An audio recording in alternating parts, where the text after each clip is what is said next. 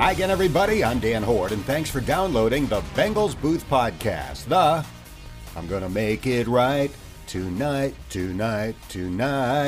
oh ho edition, as the Bengals look to improve to 3-1 tonight as they host Urban Meyer's winless Jacksonville Jaguars on Thursday Night Football. Coming up, I'll go one-on-one with wide receiver Ja'Marr Chase, who is off to an incredible start as an NFL rookie.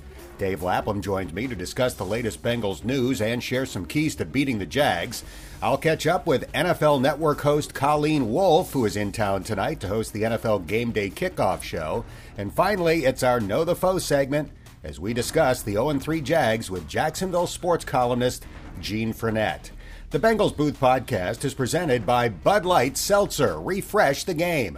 And here's a quick reminder that you can have the latest edition of this podcast delivered right to your phone, tablet, or computer by subscribing on iTunes, Stitcher, Google Play, Spotify, or Podbean. It's the greatest thing since the Ring of Honor tribute video. At halftime of tonight's game, the Bengals will induct their inaugural Ring of Honor class made up of Paul Brown, Anthony Munoz, Ken Anderson, and Ken Riley. If you haven't watched it already, you have to check out the 17-minute and 30-second video called Best in Class that can be found on Bengals.com and YouTube. It was written and narrated by Bengals.com editor Jeff Hobson, and it's a tremendous history lesson on this year's Ring of Honor class. Don't take my word for it. Watch it as soon as you finish this podcast. Now, let's get to my guests, beginning with Ja'Marr Chase, who last week became the 9th player in history to catch a touchdown pass in each of his first 3 NFL games. Ja'Marr, here's my first hard-hitting question. How the heck did you hold on to that long touchdown pass last week? Because it looked like you caught the back third of the football. Just all about hand-eye coordination and concentrating on the ball when it's in the air, following it all the way through the catch. So ended up holding on to it. Thank God I did. That touchdown pass came with 37 seconds left in the half. And here's how Joe Burrow described it after the game. Quote, Ja'Marr came up to me before that play and said, just throw it up to me, just throw it. Did that really happen? And if so, why did you tell him that? Yeah, that did happen. I told him if I had 42 on me, just throw it up. I only told him that because I seen the first time the previous play we ran the same play. And I told him what I seen from the exact same last play. So I was like, bro, do it again. Like, just throw it this time, and I know for sure it's going to work. So we capitalized on it. Great call, great catch. We're visiting with Ja'Marr Chase. So that touchdown pass stung the fans in Pittsburgh because the Steelers had tied the game, and then 27 seconds later, you score the touchdown. Can you describe what it's like to shut up a road crowd? Well, it was quiet in there. It felt like a home game almost when we had the ball. They started making a little noise on the defensive side when the defense got out there. So that just means some of our fans got Pittsburgh's fans going along with us. So it was good. Let's get to your second touchdown catch. We heard after the game that you were Joe Burrow's 5th read. How unusual is it to see the ball when you're the 5th read on a play? Right. It's usually we have something for it, of course. That's why I'm the 5th read. I'm just trying to work my way across the field and make sure I stay in the play, make sure if the play keeps going that I'm in Joe's view. I actually didn't see Joe at all. I just seen the ball come out of his hands, and that's all I seen was the ball flying in the air. It had to be at me. That was a tribute to the offensive line, right? Yeah. For them to give that kind of protection. Shout out. I said I definitely gave them a shout out during my interview at the last game. So those boys held it down. We're chatting with Ja'Marr Chase. You beat a 3-time Pro Bowler on that play, Joe Hayden. Is it a big deal for you to compete against guys you grew up watching on TV? Yeah, definitely. Just because of this experience I'm in right now. I can't wait to grow old and tell my kids, grandkids and people, stuff like that.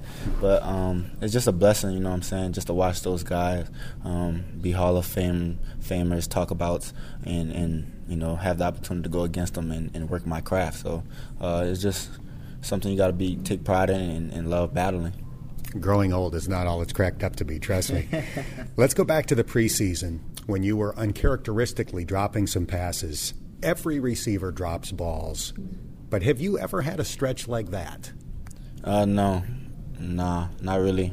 I've always caught my passes when they were here to me. Majority of the time, if I'm wide open, I did one in a championship I let the ball come track to me too close and messed up my fingers on that play, but no, not too often. When people ask me about you during the preseason, I said I'm not worried for two reasons. Number one, there's no history of it. Number two, I've never seen a guy catch more passes after practice than you do, whether it's off the jugs machine or from quarterbacks. It's crazy. Did you do that even more than usual this training camp, or is that the norm for you? That's actually pretty normal. When I was at LSU, I was always doing it after practice too, sometimes before practice, just to get my hands going. I know on Mondays in college, I used to do no glove Monday, just to get my hands prepared for the rest of the day. So it's Thursday Night Football this week, your first NFL prime time game. What's this mean to you? It just means another game on the list, just a different day, an earlier day. Just got to get in my film, get on the plays, make sure I execute the right way, and just concentrate and have tunnel vision into this game. In high school and college, you don't play 2 games in 5 days. Right. How challenging is that? That's pretty exciting, to be honest, just to have this transition change that fast. I woke up today like, what is today really, when I walked in the building, because I realized it was so fast. But you got to like it, you know what I'm saying? I'm pretty excited about this game just because it's a Thursday game and, it's just happening so fast for me. So I'm excited for it. You look like you're having a blast. Are you? Yeah, I am having fun. Joe even told me this is fun. So as long as Joe having fun, I'm having fun. The offense having fun. Defense is flying around having fun. We're going to be a great football team.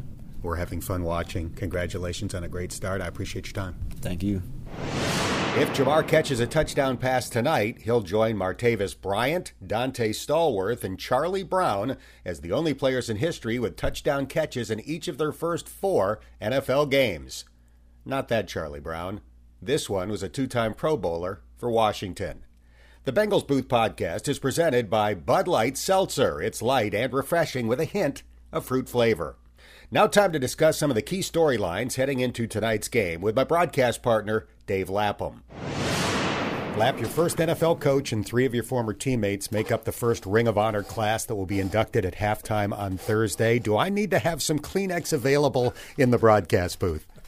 It is going to be a very special night for sure. I think it's long overdue, a celebration of their greatness, and the first class is just no-brainer, unbelievable accomplishments, and the common denominator is, as we've said many times, for as great coach, player, et cetera, that they were, top-notch, quality human being that has done not things for their profession, but things for humanity, things for society, things for the world. And Paul Brown was always one that was very interested in what are you going to do when you're done with football. He'd tell us all the time, men, football, this is just a short phase of your life. When you're done playing football, you're going to be young people. You'll still be in your early 30s for the most part, maybe even younger than that. What are you going to do with yourself? What are you going to do? How are you going to be successful? And he always monitored and tracked guys, and he'd be extremely proud of these 3 guys going into the Ring of Honor. Man, they accomplished even more probably, or at least as much when they were done playing as they did when they played. And it's not just about Paul Brown and those 3 players this week. Nearly 40 members of the 1981 Super Bowl team will also be celebrated. The 40th anniversary of that season is obviously this year. I know coming up short in the Super Bowl still stings, but 12 teams have never won one. 4 teams have never been to one. 40 years later, is there a different bond between a team that made it to a Super Bowl and the other ones that you played on?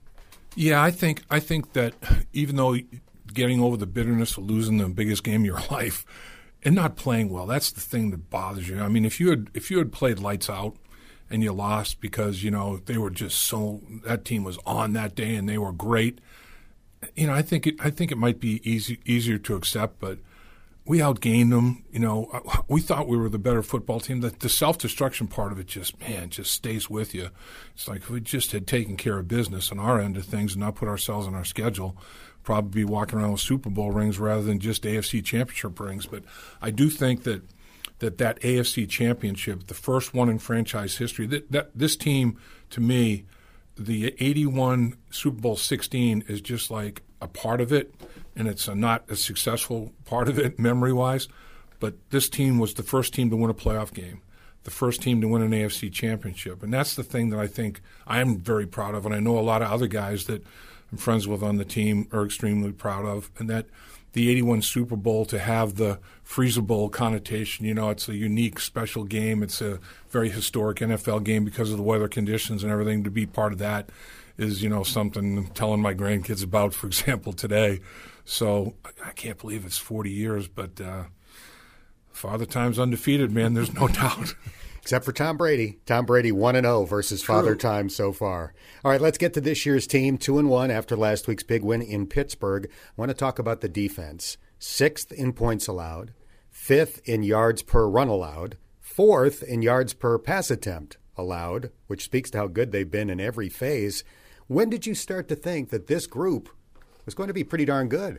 Yeah, when we were watching training camp, Dan, we're like, is the defense that good or is the offense that bad? And they're going against each other every day, and so it's hard to draw any conclusions until they start playing other opponents. But come to find out, the defensive line is very good. And I think it's going to be a very interesting challenge for them in this football game on Thursday night, because I think the Jacksonville Jaguars interior, their center's good, man. That's a salty dude. He's a hell of a player. And the guards are adequate. They're very solid NFL players. I think the Bengals' advantage is at tackle and tight end, on the edge. So the big defensive tackles, which that's the thing that impressed us, is watching them. Man, they're so big. Bengals aren't moving them, or other people are going to be able to move them. Nobody's really been able to move them all that much. As you mentioned, the numbers in the running game. No running back has gotten over 61 yards against them, and they're going to be challenged this week. Robinson is a hell of a back, and Hyde's a great one as well, and they're really good between the tackles, running their duos, inside zone, and draw plays and things of that nature. So it's going to be interesting. But I think what they did in free agency with the defensive line and making the commitment to the young linebackers is really starting to pay off. That young linebacker core, of course, led by Logan Wilson, he's 6th in the NFL in tackles with 30.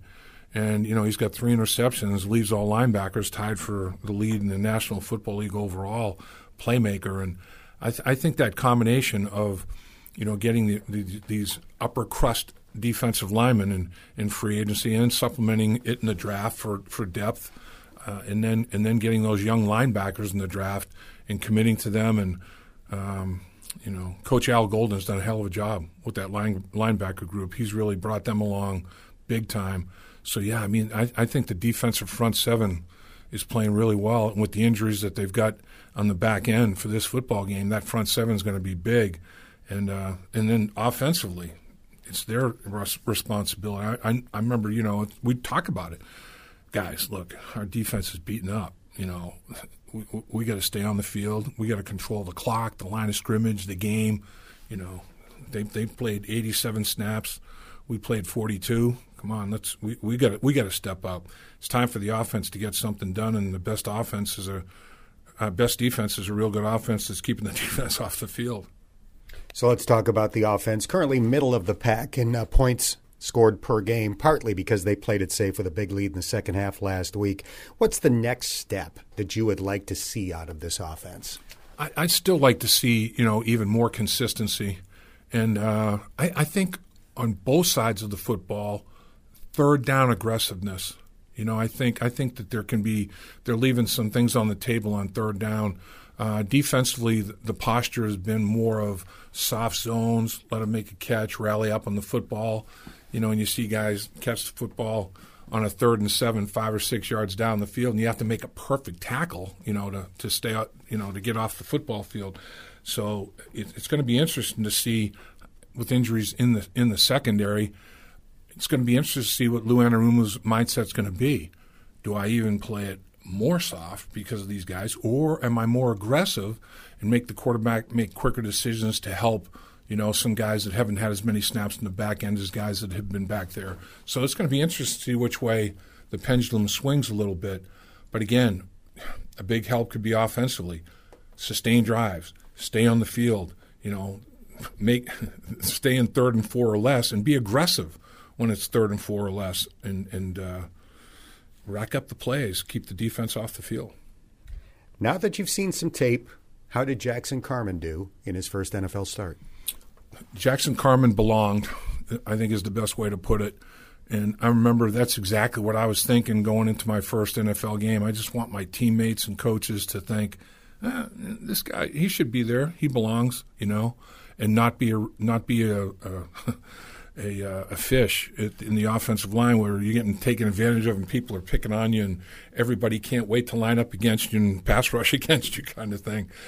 And now, was it perfect? No. I mean, Jackson had a communication issue that led to a sack in the early stages of the game, and there were some other things that weren't, necessarily exactly the way you want them.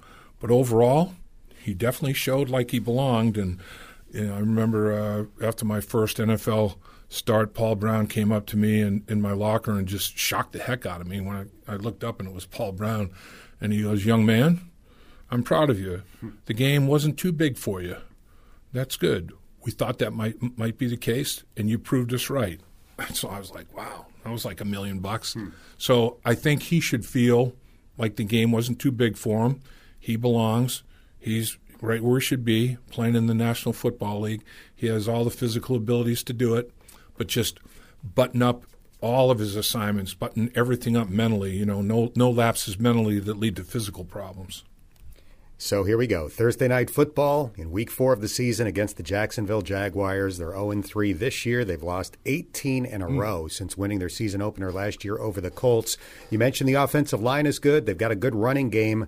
Where are they weak? What are the weak spots for Jacksonville? Yeah, I mean, I think they don't really have a tight end threat, that and they're trying to solve it. They traded for Arnold, this week. Now, with 2 days, how much of a package can they put together? Will he even be active for the game? It makes you wonder a bunch of things there. But, I think, obviously, the turnover issue is what's killing them. They got a rookie quarterback that's got 9 giveaways, 7 interceptions, and lost 2 fumbles, and they're -8 in the turnover department, dead last in the National Football League after 3 games. So it's kind of like the Trevor Lawrence bakery is open and you get 3 for 1 every week. The turnovers, he's selling turnovers 3 for 1. But you think I think at some point they're going to simplify. I talked about this before. I remember doing college football with Michael Bishop when he was at Kansas State, and Bill Snyder said, "Dave, I've got a guy that is going to be a good quarterback, but right now he's an athlete more than a quarterback. So I give him 1 read and I say, Michael, if that's not there, tuck it and run. That's your next best option." And then toward the end of the season, middle of the season, I should say, I had him again. And I said, "Is it still 1 read and go for Michael?" He goes, "It's 2, David. You go 1 read, 2nd read, tuck it and go." I don't think he had him go to the backside of the field the entire season. I wonder if they're going to do something like that, with Trevor Lawrence. And I'm not saying that to make it elementary, but I'm saying to take some of the load off of them and see what they do. But I don't think they're really a real good outside running team. The strength of their running game is between the tackles. They do a good job with inside zone, not really outside zone or stretch. Inside zone duos. They will run counter. They will run a draw. So I think their center and guards are solid players. Defensively, linebacker I think is the strength of their football team. I think the defensive line, the offensive line just has to, I think, impose their will in this football game with that defensive line. I think it's good, but I don't think it's like upper crust, in the National Football League. So I think the Bengals need to establish their ground game and be more consistent, establishing that ground game. The Bengals right now are one of only 5 teams. Let me make sure that I get this right. I did some homework on this, Dan, and I want to make sure I get it right. The Bengals have run the ball 5 more times than they've thrown it.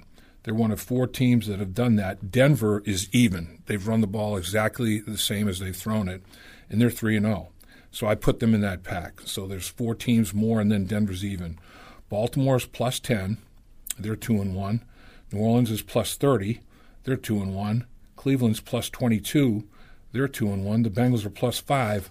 They're 2-1. 3 AFC North teams are of the 5 that have at least even Steven or run the ball more. So I think stay in that identity. Don't make Joe Burrow throw it 35, 40 times in a game. pound the football, establish yourself in that regard, be physical. I thought their physicality in the offensive and defensive line in their 2 wins was superior, and in their loss it wasn't. So how are they going to come out in this football game Thursday night? I think it's going to be, how do the big boys up front, are they going to be more physical? Last thing, how big of an advantage is a Thursday night home game? Big. Short week and you have to travel is very tough. Thursday night game it's tough. The turnaround is very tough, particularly if you're 30 or more. I remember, in my 20s, it wouldn't even bother me to have to play a Thursday night game. I felt like I could play Tuesday after a Sunday game when I was, in the early stages. You get up into the 30s, though, it's like, oil can. I need all the way to that Saturday to start to feel real good physically, and then start with these Thursday night things. So, and then you have to travel to boot if you're feeling kind of funky. You're going to get on a plane and fly and get stiff, and off the plane. And I just think that it's a much bigger advantage to sleep in your own bed and not have to travel and all that good stuff for that Thursday night game. But I do think that there are injuries that the Bengals and probably the Jaguars are experiencing that if it were a Sunday game wouldn't be as big an issue for a Thursday night game. So that's the thing. I mean, obviously the league is getting a ton more money and the players are benefiting by that, but I know the Players Association has their problems with Thursday night football for those reasons. The player safety is their big thing, and guys playing Sunday, Thursday isn't a big player safety plus, it's a player safety minus. There's no doubt about it. But it's the next game on the schedule, and then you get the benefit of the mini bye week the week after, a longer week to rest and recover. But it is definitely a challenge. But like you say, Dan, I mean, traveling makes it exponentially more of a challenge in my mind than having to play at home. I'll have those Kleenex ready in the booth for halftime on Thursday. I may need 2 boxes. Tonight's game will air nationally on the NFL Network with Joe Buck and Troy Aikman on the call. Kickoff is at 8:20, and 2 hours and 20 minutes before that, Michael Irvin, Joe Thomas, and Steve Smith Sr. will be on the scene for the NFL GameDay Kickoff show, and I spoke to the host of that show this week. NFL GameDay Kickoff coverage on NFL Network starts at 6 o'clock on Thursday night, and we are joined by the outstanding host of that show, Colleen Wolfe. Colleen, what are you looking forward to on Thursday? I'm obviously really excited to see these young quarterbacks.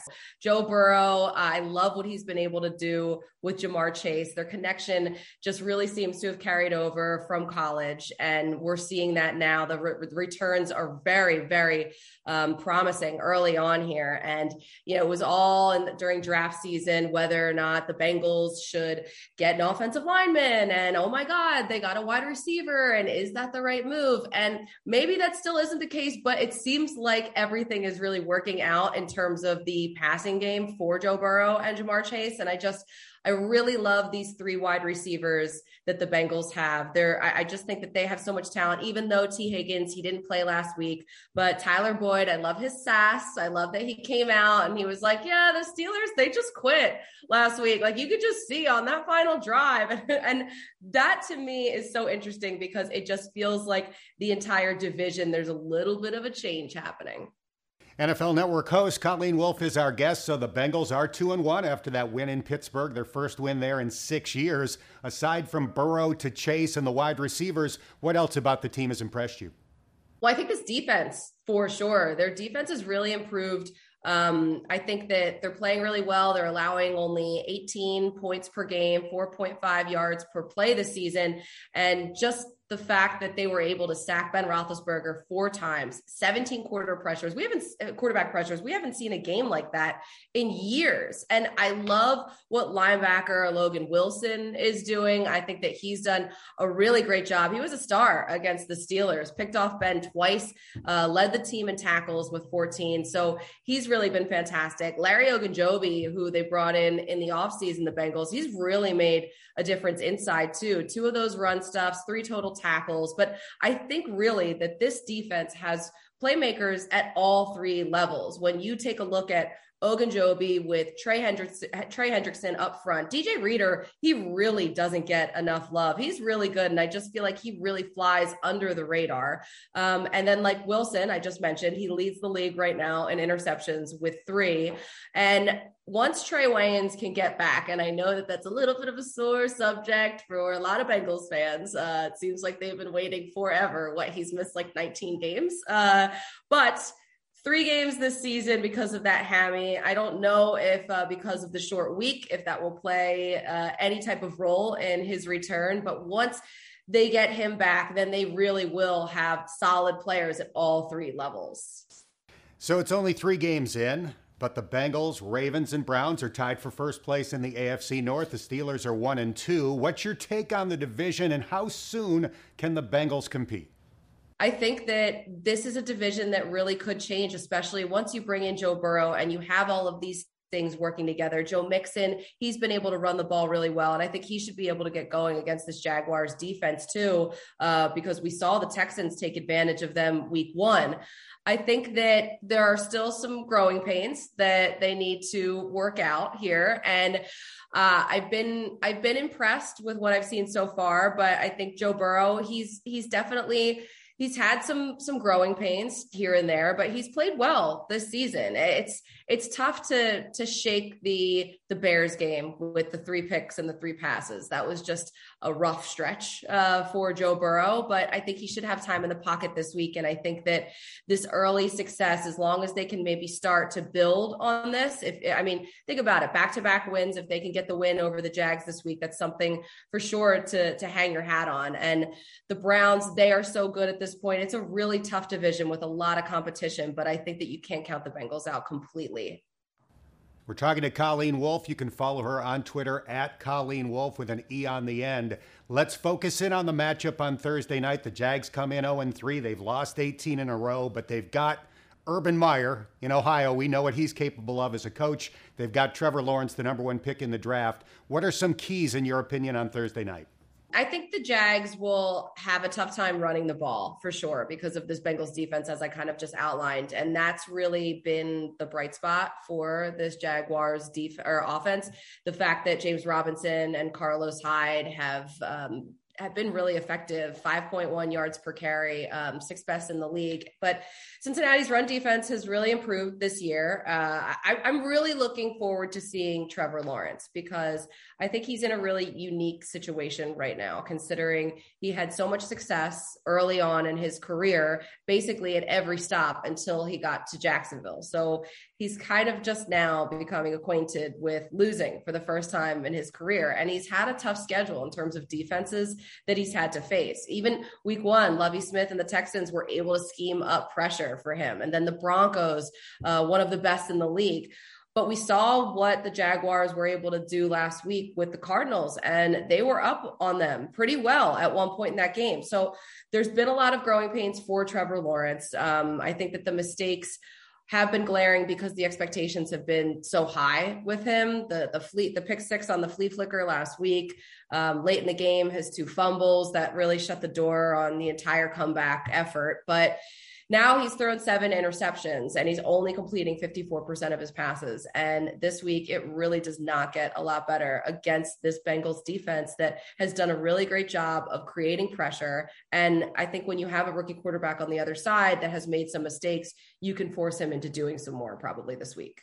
We are looking forward to it. You and the NFL GameDay Kickoff crew will be here at Paul Brown Stadium on Thursday night. Travel safe, and thanks so much for the time. All right, thank you so much. It's on to Cincinnati.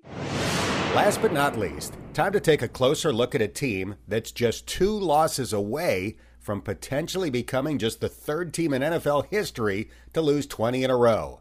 Gene Frenette is a longtime Jacksonville sports columnist, and he joined Lapp and me this week on the Bengals Game Plan Show. Our first topic, number 1 overall draft pick Trevor Lawrence, who has 7 interceptions and 2 lost fumbles in his first 3 NFL games. Obviously, the last game, he played much better in this last game against the Arizona Cardinals than he did against Houston or Denver. But the flea flicker interception, pick 6, that skewed a lot of things. But he was much more accurate, much more on point. I would say that except for the flea flicker, which was the pass, in which he got some pressure up the middle from J.J. Watt, he should have just thrown it into the stands, right? It was a horrible decision, and Trevor would be the first one to tell you that. But if you look at the rest of the game, I mean, the Jaguars were beating the Cardinals 19-10. Keep in mind the Cardinals were more than a touchdown favorite in this game, and a lot of people had picked the Cardinals to cover in this game, and all of a sudden they're down by 9 in the third quarter. And what happened was the defense gave up a quick 75-yard touchdown drive. That got them within 2. And then on the very next series was when the pick 6 happened. So it totally flipped the momentum of the game. But up until that point, the Jaguars had played a pretty solid game, particularly on defense.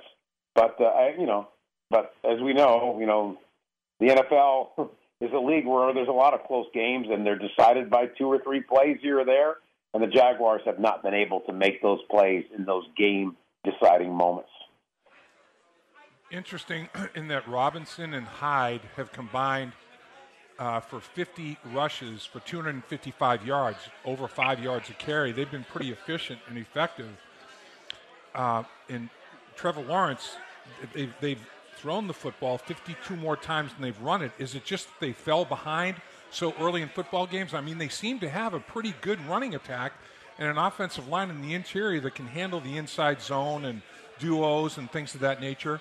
Is it just because the circumstances of the game where you have a rookie quarterback thrown it 50 more times than they've run it in the first 3? Some of it is that. There was a drive at the end of the first half in week 2 in which they threw it 11 consecutive times because, they were in a 2-minute. So that's a little bit understandable. But overall, I would say, yes, there has been too much of a reliance on the passing game. Some of it is dictated by the score. Some of it is dictated by penalties early on in downs that, put them way behind the chains. But overall, I would say, yes, they are not they needed to run the ball more. And they did that finally in last week's game, and that's what got them the lead. They had a 8-play 75-yard drive in which they never threw the ball. They went 75 yards on 8 consecutive runs, and so that was kind of like the highlight of the game last week for them. And then, of course, that was all followed by what I had mentioned earlier, the Cardinals turning around, driving 75 yards themselves, then the pick 6, and but yeah, they. It's rarely a recipe for a winning formula when your quarterback is averaging, 42 throws. Rookie quarterback is averaging like 42 throws a game. Right.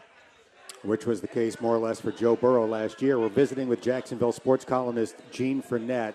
Jags are 0-3. They've dropped 18 straight going back to last year's season opener when they beat the Colts. But it's the NFL. Every team's got players who are great college players. Where is Jacksonville strong, and how do they potentially pose a threat to knock off the Bengals on Thursday Night Football tomorrow? Well, for one thing, the Bengals got all kinds of injuries in their secondary, so I will be surprised if the Jaguars don't try to exploit some of that with Trevor and the receivers. Cincinnati's a nice team. They're better than they have been. But, they're not exactly a juggernaut. They beat what I felt was a very average to below average Steelers team. And while that's a great win for Cincinnati because of the history of the Steelers, it's way too early in the season right now to just kind of really get a feel for how really good or how really bad a team is. Yeah, we can make those conclusions about the Jets. We can make some of those conclusions about the LA Rams. But for the most part, I would say 75% of this league right now, you don't have, a 100% certainty about what kind of team they're going to be, whether they're going to be a playoff team, whether they're going to be a last place also ran. It's just, we're only 3 weeks into a 17-game season. And to be quite honest with you, I like the Bengals tomorrow night for one reason only. And that is it's a short week, and they're playing at home, and the Jaguars are not. And as we know, Thursday night games for road teams have not been very kind over the years, and the Jaguars are no exception to that. They're in their history, they're 2-8 in primetime games. That includes Sunday night, Monday night, and Thursday night. And but given what the Bengals secondary looks like right now, or could look like tomorrow night, I give the Jaguars much more than a puncher's chance of winning this game. Over 50%, probably not.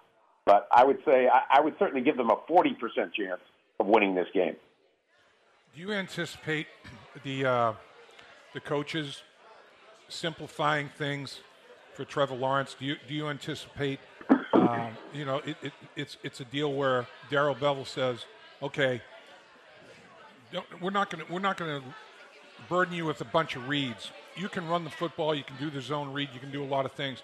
Even when you're throwing the football, maybe a couple of options, and then your third best option is to try to run the football a little bit. Now, I don't want to get guys hurt, obviously, particularly at that position. But do you think there'll be a simplification in the offense, and they'll use more of a quarterback design run package, and then also if he breaks, if he can make the pass rush break down, scramble and pick up yards. The guy is a very talented runner as well, isn't he? Yeah, I think they had 4 design zone read runs last week. Okay, right. There was other instances where he ran because it was a scramble situation. But if I'm the Jaguars, I'm not. I'm having zone reads as a very small part of Trevor Lawrence's package, because the last thing you want to do is getting him hurt. That's you get him hurt, and the Jaguars can just kiss whatever hope they have to be respectable this season goodbye. You will feel the energy drain out of that franchise if Trevor Lawrence got hurt. He needs the reps. He needs the experience. And that's what this season should be about for the Jaguars. Get Trevor Lawrence to the point where he's going to be as good as a lot of people project him to be. I think he's going to be a very good to great quarterback in this league for a long time. Right. But to get there, he's going to have to probably go through some growing pains. We might be looking up at his stat sheet a month from now and seeing, 57, 58% completion percentage, passer ratings in 75, 83, maybe a 98 mixed in there every once in a while, because he's going to have a breakout game somewhere. I feel pretty sure about that, because there's just too many games in the NFL. The question is, how much pain are you going to have to go through to get this franchise, back to where it's at least, being competitive week in and week out? Because, I do have to give you this one reminder. Not only do the Jaguars have an 18-game losing streak, they've lost their last 7 by double digits.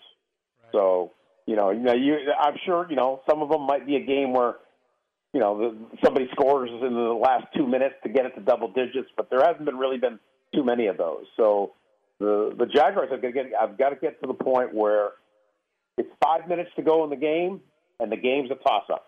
Either somebody's got to make a drive to go win the game, or somebody's got to make a stop to win the game. That's the point they've got to get to. They're not there yet. Here's my last question for Jacksonville sports columnist Gene Frenette. In 7 years at Ohio State, Urban Meyer never lost more than 2 games. He's got 3 after 3 weeks in the NFL. How is Urban coping?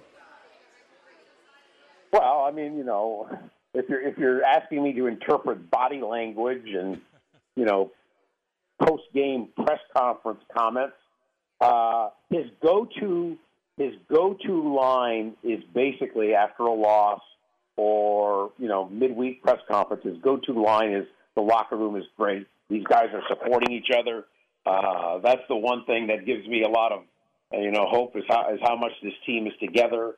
I mean, there are only so many positive places you can go to, right, when you're getting beat by double digits, right? So, you don't want to necessarily single out anybody, right? Because if you lose a game by 11 points, 20 points, or whatever, that's not really a time to be singling anybody out. And everybody knows that Trevor has been struggling. But I also should point this out. He's made about 5 or 6 throws in these first 3 weeks that a lot of NFL quarterbacks just can't make. He's had 2 touchdown passes to DJ Chark that were just exquisite. If you look at last week's game film, the 12-yard touchdown pass to DJ Chark, throwing the ball way across the field, was his 3rd read on the play. And you look at that and you go, oh, that's why the Jaguars, that's why he's the number 1 pick. That's why everybody's calling him a generational quarterback.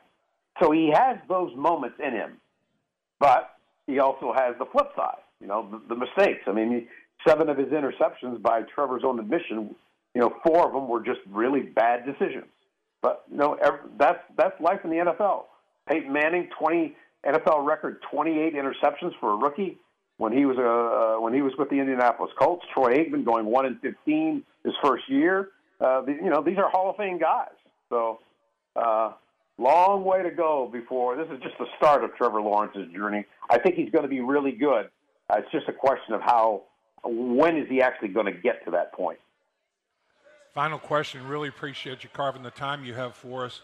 Special teams have been pretty special. I mean, there's no 2 ways about it. Cook is number 1 in the NFL net punting, 3rd, I think, in average. I mean, he's been dynamic.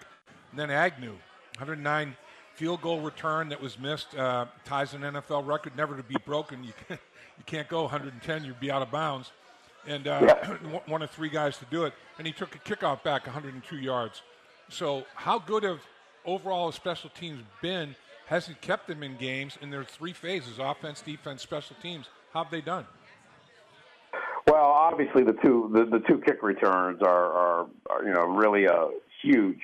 The first one, unfortunately, came with 5 minutes to go in the game, and a game that was pretty well already in hand. So that didn't really help them all that much.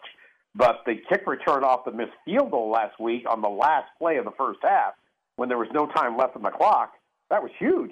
Gave the Jaguars a 13-7 halftime lead. Now here's the flip side of that special teams, and you're right, Logan Cook, I think is got a chance to be a Pro Bowler this year with his. I mean, he's just got an incredible leg and a nice touch for putting balls inside the 10-yard line. But here's the flip side of it. Josh Lambo, the most accurate kicker in the NFL from 2017 through 2020, 0 for 3 in his first 3 games, missed back-to-back extra points last week, and is out for tomorrow night's game for what the Jaguars have termed personal reasons. So Matthew Wright, a kicker I've never heard of, is going to be kicking for the Jaguars tomorrow night. And this, it'll be interesting to see if this goes along the lines of last year when Josh Lambo had a hip issue and was out of the lineup for about 4 straight games, came back, and then was out the rest of the season. They tried 4 different kickers to replace Lambo, and they just couldn't. They just couldn't really settle on one that they really liked. So, but very huge concern about Josh Lambo between the missing kicks that he doesn't normally miss, and now he's missing this game for personal reasons. I mean, that makes you wonder if his confidence is shot. That's pure speculation on my part, but that is a flip side of the other 2 special teams contributors in Logan Cook and Jamal Agnew. So it runs hot or cold for the Jaguars, and Agnew has not really been given an opportunity to return a punt yet. I think he had 1 return for like 1 yard, and that was it. So, we'll see. But certainly, when you listen, I don't know how many NFL teams in history have had back-to-back weeks of a kick return touchdown and lost both games by double digits. Our thanks to Gene Frenette, and here's a quick reminder to join Lap and me for the Bengals Pep Rally Show this Friday from 3 to 6 on ESPN 1530. That's going to do it for this episode of the Bengals Booth Podcast, brought to you by Bud Light Seltzer. Refresh the game. If you haven't done so already, please subscribe, and if you have a minute, give it a rating or share a comment. That helps more Bengals fans find this podcast. I'm Dan Horde, and thanks for listening to the Bengals Booth Podcast.